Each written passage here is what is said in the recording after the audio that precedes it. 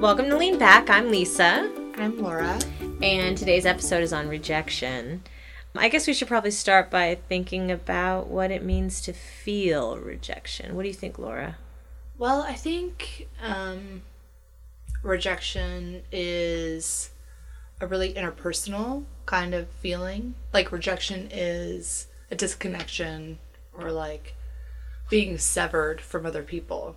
Like it's a feeling that is produced by other people's disappointment or dissatisfaction or judgment. And that's a really hard thing because we're social beings. And it's one thing to feel guilt or shame or like dissatisfaction at yourself.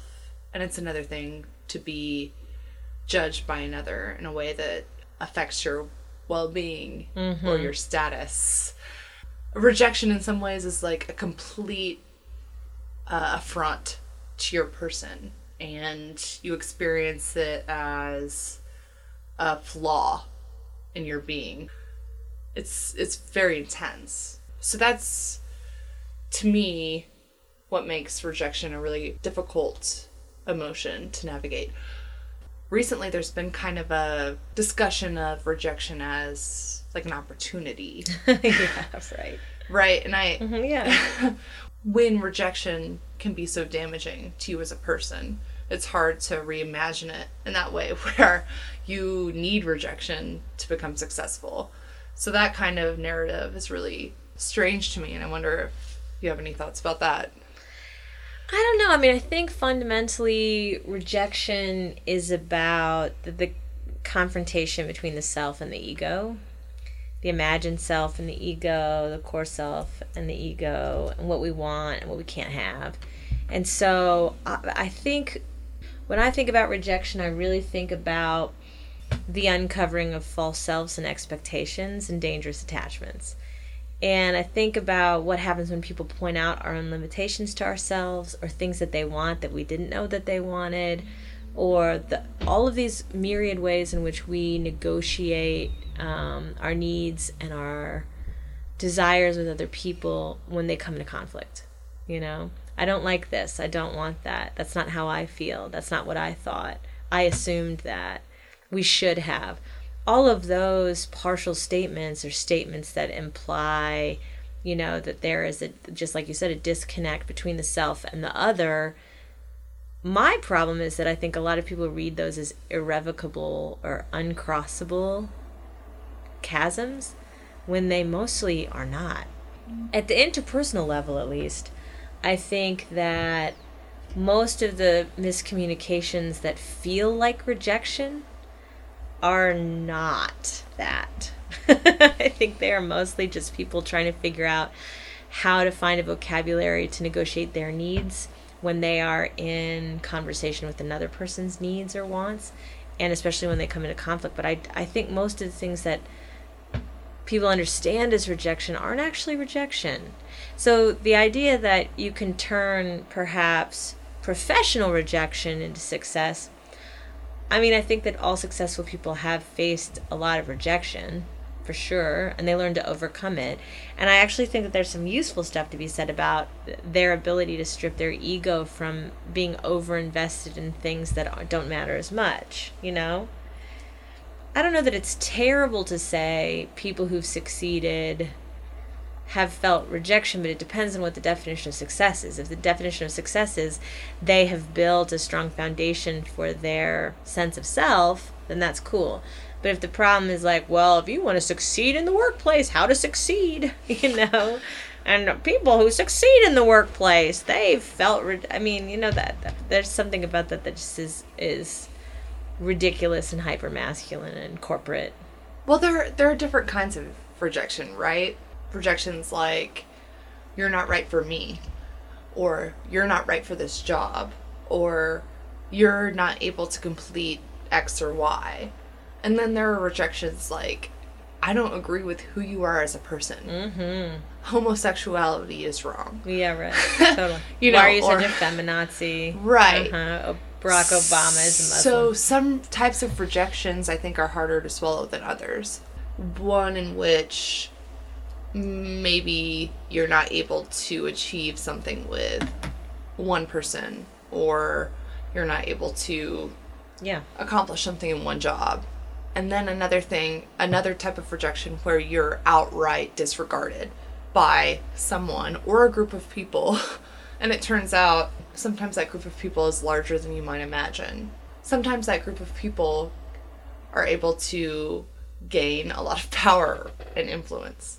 And so when does rejection become something that's dangerous on a large scale, a societal scale, a political scale? And when does it become something you have to worry about? When you have to worry about your beliefs or your self-depiction or your self-expression? I mean, I talk a lot about power existing on 3 levels: the interpersonal, the institutional, and the structural level. I think that most people don't see the way in which the decisions that they make function in each of those registers independently or simultaneously, and so it's hard for them to manage the interpersonal when the structural is so looming. So especially because we have such an overworked culture, and we talk about that all the time on Lean Back, about this like constant pressure to perform and the 24-hour work cycle and overworking as a cultural norm. It seems to me that the structural imperative to understand rejection as a corporate function of capital is predominant, which is why it makes me so sad that in the interpersonal people takes things so seriously and they see minor conflicts as total rejections, or they can't see the truth in someone's rejection as an expression of incompatibility or dissatisfaction or whatever.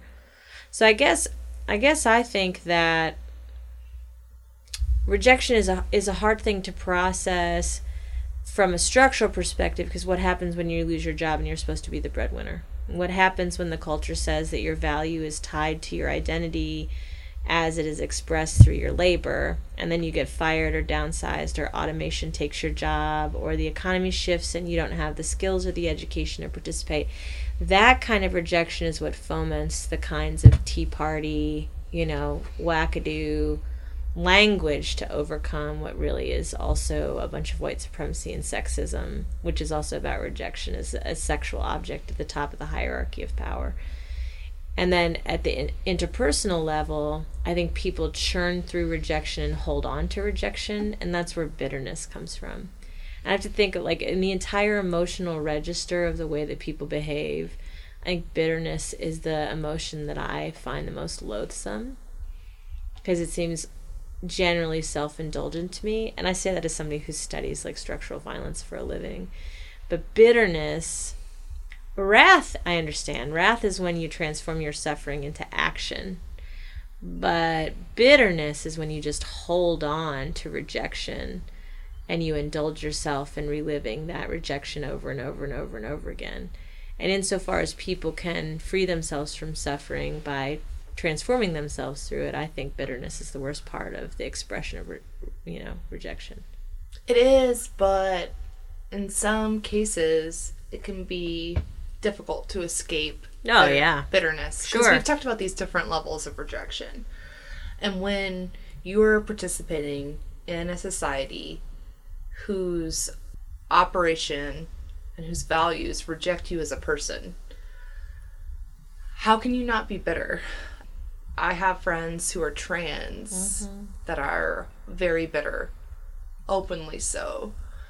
And, I mean, their day-to-day existence is one of suffering. Sure. Because of extreme bitterness, because they live in a society and in a culture that does not rejects value them. Yeah, totally. Rejects them. And, I mean, I don't want to compare suffering, but even living within capitalism, where you work day in and day out, if you're leaning in as a woman and you work to achieve a certain goal and you're constantly undermined and you're constantly rejected and it's not achievable in the first place, you take punch after punch. I mean, bitterness, I think, is an obvious outcome to that. I'm not saying that it's the right impulse, but it's justifiable, certainly. It's understandable. It's legible completely. I feel like the American culture and a lot of the West is stunted there. It's stunted there because the thing that we produce and export is violence, and the thing that we internalize is violence. So I understand at the interpersonal level how that violence is transformed into bitterness. I do. I get it. But ultimately, to move forward, if we move from bitterness to justice, then that absolutely entails a transformation of that bitterness and the holding on of that suffering into wrath and positive social change. There's just no other way around it. So you're right. You're describing a phenomenon that is totally understandable, and it's justifiable because of the way in which structural violence permeates like literally every facet of American life. And yet on the other hand, from sort of a more humanist or spiritual side, either one of them, it seems to me that bitterness does not transform anything. It's not a transformative emotion. And the harder we cling to capital, the less likely we are to transform things. So for me, that's why I said I think it depends on how we define success, because I feel like there are a lot of intellectual traditions that embrace poverty and charity and suffering as a transformative space that is not bitter and that is full of joy, and that is a space of release from the kinds of expectations that caused the rejection and the bitterness in the first place. So even if we don't embrace all of them wholesale, this is not a conversion narrative, I think that there are lessons to learn there about our orientation towards suffering and how we articulate it and how we use it as emotional energy, as rhetorical or political potential, you know? I think it's smart that you're using the word transformation, because I think a lot of people think of progress in really individualistic ways, in terms of personal achievements, in terms of social gain or gains in wealth. And I like that you're using the word transformation, because I think that is an actual way to respond to rejection. There's a mythology that rejection is an important part of success. Edison had 99 light bulbs, iterations of the light bulb before one actually worked. And there's a lot of narratives like that where people failed. Bill Gates dropped out of college before he started Microsoft. But it's all man stories. Like Michael Jordan got cut from his high school basketball team. Right. I mean, it's just maddening. Yeah. So that's not the right way to, I think, frame rejection, because you don't hear the stories of people who lean in or work really hard or fail and actually never succeed. You don't hear that. But it is possible to have failures on those personal and social levels and still work towards transformation collectively. Mm-hmm. And I think that's a really important way to frame rejection, because if you think about it as something that affects you as an individual and as something that affects your personal achievement and your personal goals, I think it's insulting to think that rejection is like a stepping stone to success, when really it allows you to identify with other people, because rejection is a part of being human. Yeah. And it allows you to identify with other people and then identify what you can do together. I mean, if we're going to go to the interpersonal level, my gut, whenever I feel rejected or I have done a rejecting thing, is then either hardcore love or massive humor. So, I mean, those are my gut response is to be like, this is not important. This thing that just happened in the scheme of things is so wholly unimportant. Here's the way to reimagine the moment in light of, the day, the year, our relationship, whatever conflict we're resolving. It just seems to me that because the culture is so hyper violent, people just don't develop the skills to either reject in ways that are transformative or handle rejections in ways that are transformative. And so that makes them susceptible to fear mongering and paranoia and a lot of societal impulses that keep them very, very static. And so, I have seen so many people stay in abusive marriages. Oh my gosh. And why don't they leave? Because the fear of the unknown is greater.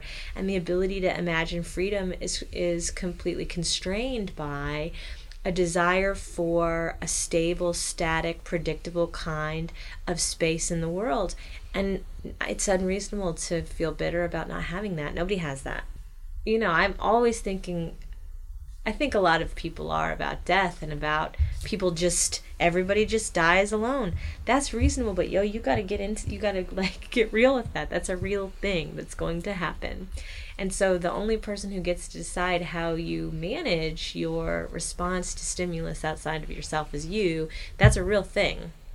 That isn't to say that the state doesn't have responsibility for being, sponsoring violence. Of course they do, and they should be held accountable, and that's how you transform your suffering into wrath. But I just think that a lot of people do not have the social skills and the intellectual tools to be able to use rejection in creative ways that are not about suffering, but that are about play, or that are about passion, or that are about overcoming, or that are about, reorienting their imagination. It's hard, though, because I'm not judging them for not having them. The culture does not supply them. Right. But I'm just saying, that's the journey of humanity. It's right. Those are actually skill sets you actually should be pursuing. That should be a conversation. Mm-hmm. I understand that there are reasons people don't have those. I think I have a hard time using rejection in a productive way like that, because I see institutions and the culture using rejection in a manipulative way sometimes. But now we're jumping, though. We were talking about the interpersonal level, and now we can jump to the structural. And I agree with you. I feel like structural rejection is about manipulating capital, where people's feelings are completely not part of the equation. That's just brute force violence. That's what that is. That's not rejection. That's like, hey, we really like you as a worker, and also the other 400 people in the 5 departments that we manage, we're just going to lay you all off forever, though. But it's not about who you are as a person. That's not personal, that's not rejection. That's shifting capital in ways that benefit the top 1%. That's not rejection. And I think that you're right, that when people fail in structural spaces or feel like they do, often it's not because of their own impetus. It's not like I did a shitty job and then 400 of us got laid off. But that's how it feels. It feels like people are rejected because they can't read the levels of power that are, operating around them at any given time. And so the feelings of rejection, from a lover, and the feelings of rejection when you get laid off are similar registers in the body. They're similar corporeal experiences. And so they get latched onto one another, scaffolded onto one another, and so then people can't distinguish between structural violence and interpersonal rejection, and so then the interpersonal rejection feels manifoldly larger, magnified. What is it then when you thrive when other people are rejected? Like when you get the promotion, because that's wrong. It is wrong, but I feel like it's an important part of this conversation, because one part of rejection is that it prizes one person's feelings over another's. And I feel like there's a loss of intimacy. I feel like we're really involved with our own needs and interests. And I feel like rejection is a really big part of that. To look after yourself at the expense of other people in a way that completely disregards other people's worldviews. Yeah, as a structural thing. Yes. Yeah. Mm-hmm. In a way that disregards people's actual livelihoods and well-being if it benefits you. And that is so terrible. Well, that's the political moment we're living in. Whether right. It's the repeal of the Affordable Care Act or shoving guns onto campuses even though faculty, administrators, staff, and students don't want them. All of that is about forcible destruction of culture for the self-aggrandizing of a very small number of people. That's violence. That's exploitation. It's total political violence. And that's a real thing. But in terms of how people withstand the day-to-day interactions in their community with people who live around them that they see at the grocery store, or that they're sleeping with, or whatever, it seems to me that when I am asked to give advice about interpersonal conflict as it reflects and refracts larger structural violence, my advice is always to take time, to slow down, to take space, to hold space, and then come back when you can to reassess things from a different perspective. So I'm all about leaning back from the object of ire or dissatisfaction or conflict or fear or rage or sadness or disappointment, and spinning the object so that it reflects and refracts emotions in ways that might create opportunities for transformation. And I feel like I do that with politics too. So I feel like I can look at a political football and think, okay, here are all of the dimensions in which it's enlightening or enraging people, and how can we turn that football in ways that magnify the joy and minimize the pain. Right. So in some ways they're similar activities. You know, the transformative part is similar at both ends. But I agree with you that to wield power, you know, is fundamentally, in a lot of ways, an anti-intimacy act. That's why I don't think I'll be a politician. It is. And I obviously think rejection on that interpersonal level is vile. But I also understand how it can be productive. Yeah, it can be. But I don't mean productive as a form of capital. Exactly. Yeah. I hesitated about using the word productive. I saw it. That's why I swooped in. I hesitate about using that word because I want to reject the idea of productivity. Yeah. And I want to reject the practical and the efficient and the profitable. Right. And I actually want to use the word reject. Yeah. Because I feel like it has that, like, virulence and that intensity. Even though I think, like, rejection is something you should never do to another person. But you can do it to ideas for sure. I definitely want to do it to ideas all the time. But it's, yeah. That's an okay thing. But yes. But to capitalism, like, bye, you know? Yeah. Well, that's why I think, you know, the leaning back interpersonally, for me, is good because it creates space to reassess. Because I think that, you know, we have a nervous system that we can't always control, and we have habits that we can't easily correct, and we have information that is always incomplete, and we have tools that are always in process of forming. So it seems to me, you know, especially as I get older, I'm very, very good at cutting people out, like with a scalpel, but I'm also really good at giving lots of space to reassess, you know, a formation that has emerged between myself and another, in ways that I think minimize the long-term damage and create much more accessible spaces for transformation, for justice, for thoughtful engagement, for play. So I've talked about this in earlier episodes. I talked about it at length, I think, in the play episode, that I just feel like play is the way to push back against rejection always, whether it's rejection of capital, or if it's rejection of the state, or whether it's rejection of interpersonal, you know, misunderstandings. It's hard to say that about physical violence, but even then, I mean, as somebody who studies social movements, all social movements have elements of play. I was talking in classroom about, and I think, was I talking about this with you about Martin Luther King last time? You know, so we'll cut that out. But, you know, I talk a lot about how moments in the civil rights movement are full of play and singing and joy and laughter, and I think that play is the sustenance. That's what keeps the wrath going. And if you can't do the play and you can't do the wrath, then you are just left with bitterness. And so that, while I understand that that's a vector of emotion that emerges, there are absolutely multitudes of opportunities to engage with different vectors of that emotion in historically productive ways. And I had the impulse to say that I wanted to reject capitalism and its component parts, like productivity and efficiency. But I think my impulse to use the word reject was wrong. And I feel like play is the right impulse. You have to acknowledge your object of disappointment. Yeah. And you have to acknowledge its presence. Even if it's a micropenis. Right. And so, you have to understand the presence of the phallus is omnipresent, if quite tiny. And so rejecting it entirely it's not useful. But using humor and engaging with it in a critical way.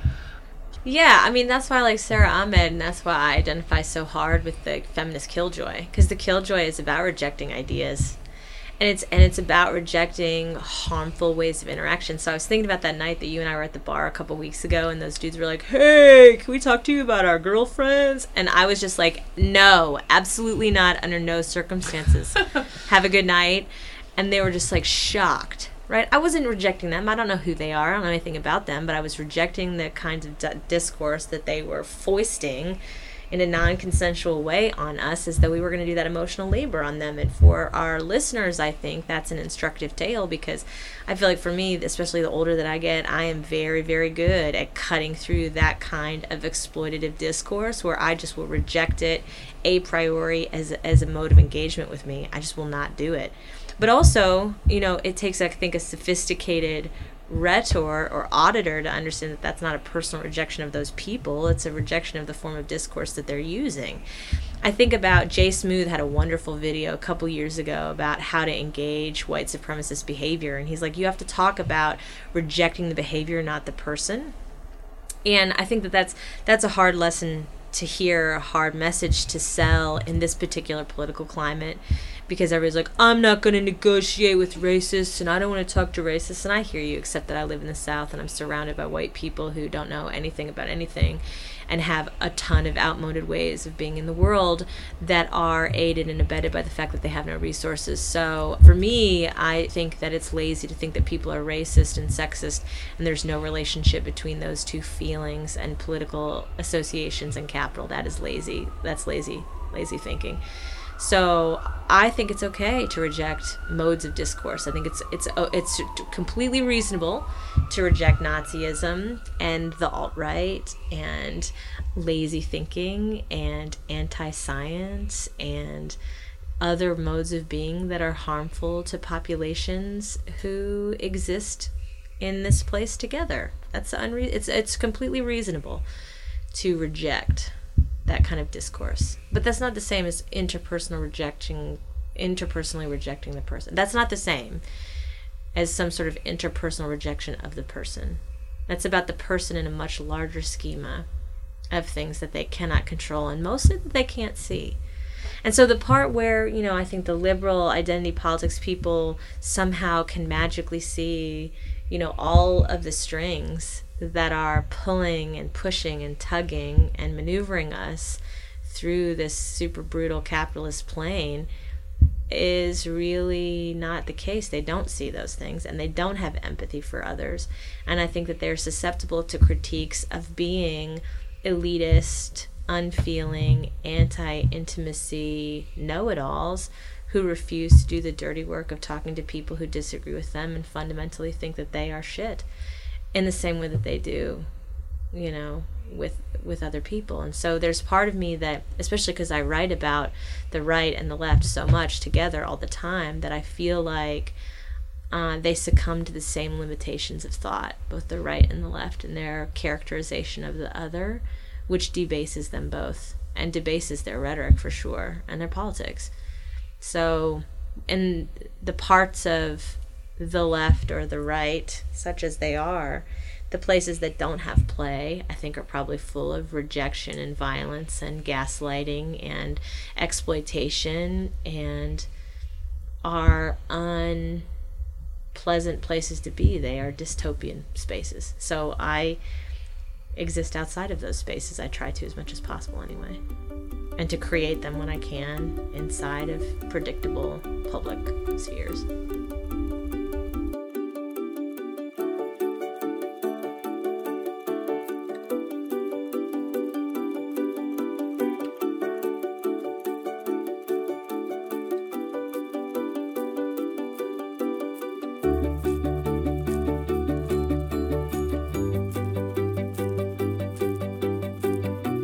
Thanks for listening. These materials are not endorsed, approved, sponsored, or provided by or on behalf of the University of Arkansas Fayetteville.